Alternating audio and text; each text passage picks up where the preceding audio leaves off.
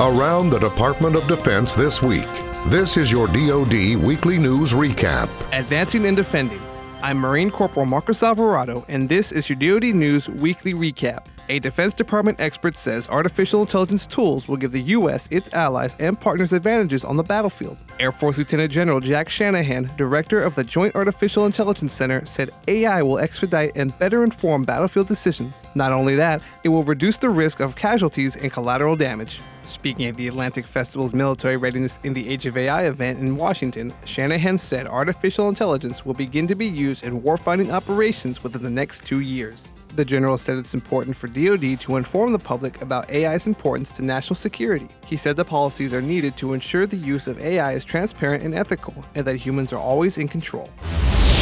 Ships, aircraft, and personnel from Japan's Maritime Self-Defense Force, the Indian Navy, and the U.S. Navy are participating in Exercise Malabar 2019 off the coast of Japan, which began this week. Exercise participants will conduct subject matter expert and professional exchanges and train in combined operations such as submarine familiarization, surface and anti-submarine warfare, damage control, maritime patrol and reconnaissance, medical, helicopter, and search and seizure operations. The hospital ship USNS Comfort left Grenada after completing its 7th medical mission in Central America, South America, and the Caribbean. The mission was part of the U.S. Southern Command's Enduring Promise Initiative.